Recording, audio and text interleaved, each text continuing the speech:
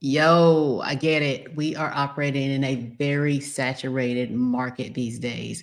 So, I want to give you a couple of ways as a coach or entrepreneur to separate yourself, differentiate yourself, let yourself stand apart in such a busy marketplace. So, number one way, well, I don't even want to say that they're in any order of importance. They're all really important. So, I can say one way to set yourself apart from the marketplace is to understand what is your unique selling proposition. You'll hear it called USP. It basically means what makes you different.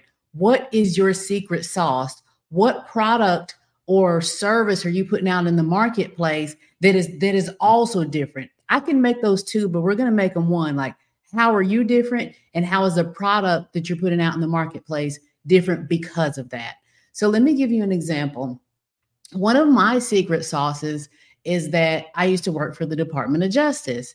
And in my job at the Department of Justice, I did my training at the FBI Academy, and I had to train and learned a lot about body language and where people look and how they move and what that means. And when I'm about to debrief somebody, a criminal, and what their eyes do and how they start breathing when they're getting ready to run off, if that's the case. So I bring that very extensive training into my business as a business owner and as a coach that's coaching others on how to talk to, interact with, connect with people. So that is one of my big unique selling propositions that I don't know how many people can say that. So begin to think about, for you, what makes your you different, and what makes what you're going to offer into the marketplace different. So that's one thing that makes me different. One thing that makes me different in my product and in the marketplace is teaching that to my clients, but also not just teaching them on paper, but teaching it in a role play environment. So every week, twice a week, my clients and my senior coaches get together, and the senior coaches train the new coaches on how to facilitate a conversation when somebody is interested in working with you. Now, I know there's a lot of programs out there. Yes, there is. There's a lot of coaching programs out there, but I don't know any, and I'm not saying there aren't any, but what I am saying is I've heard of a lot of coaching programs. I've been in several programs myself, and I've never seen or been in an environment where they're literally teaching you by doing. Most of them are teaching you how to ride a bike, I call it, in a seminar, and you're reading how to ride the bike. Put your foot on the pedal. Okay, lean to the other side. Put the other foot on the pedal. Make sure you already start moving. But would you learn better reading that? Or do you learn better actually leaving the classroom, getting on the bike, putting your foot on the pedal, leaning to the other side, putting the other foot on the pedal, and starting the momentum of riding?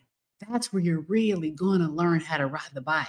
So one thing that makes my coaching business different is that we teach you how to do it by doing it every single week live. Another thing that makes us different is teaching in a live environment. Not a lot of coaching programs these days have live elements to their coaching. It's just videos you watch. We have videos you watch too, yes, but bringing people into a live environment. So just sit and think for a minute. How are you different? How is what you're offering different? And how can you highlight that in the marketplace? All right. So we're going to group, that could have been two or three, but we're going to group it together as one. So number two, another way that you can differentiate yourself in the marketplace, video team, don't bloop that out, because I'm showing that things happen and I'm not perfect and I just keep going. That's a learning lesson right there. So don't edit that out.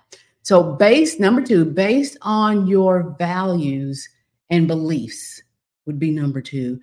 How are your values and beliefs different in the marketplace? How are you presenting those? For example, one of my guiding themes, my guiding principles is I believe that any and everyone gets to create the life they want. So I'm always making that part of my messaging because that's what my core's values and beliefs literally are. So how are you, on top of what you uniquely bring to the marketplace, how your program, your processes, and your product is different, how are you then layering on your beliefs and core values and connecting that with other people? So that was number 2. Number 3, I love this one, you guys. Number 3 is, how is your audience different? Being aware of how your audience is different. And let me tell you what I mean by that. What I mean by that is, think of Target and Walmart. They're both stores. They both have superstores. They both sell food. They both sell clothes. They both sell electronics. They both sell automotive things. They both sell camping gear. They both sell. There's a lot of commonalities. We can name 50 things that they both sell. But you know, and I know that they're 2 different stores, and they have 2 different vibes from the moment you walk in or from the moment you pull in the parking lot. And you also know that their target audience is different. There are people who are Target shoppers that wouldn't go to Walmart. There's people who go to Walmart and they feel like Target shoppers are uppity. They sell the same thing, but they have different audiences. So you have to look at, to differentiate, how is your audience different from someone else's? There could be 10 coaches that have different sort of audiences, right? So how is the type of clients that you have, or the type of clients that you want to attract? How are they different? What are their characteristics? For example, the Walmart shopper, they're there looking for convenience because a lot of them are open 24 hours a day. They're definitely looking for price.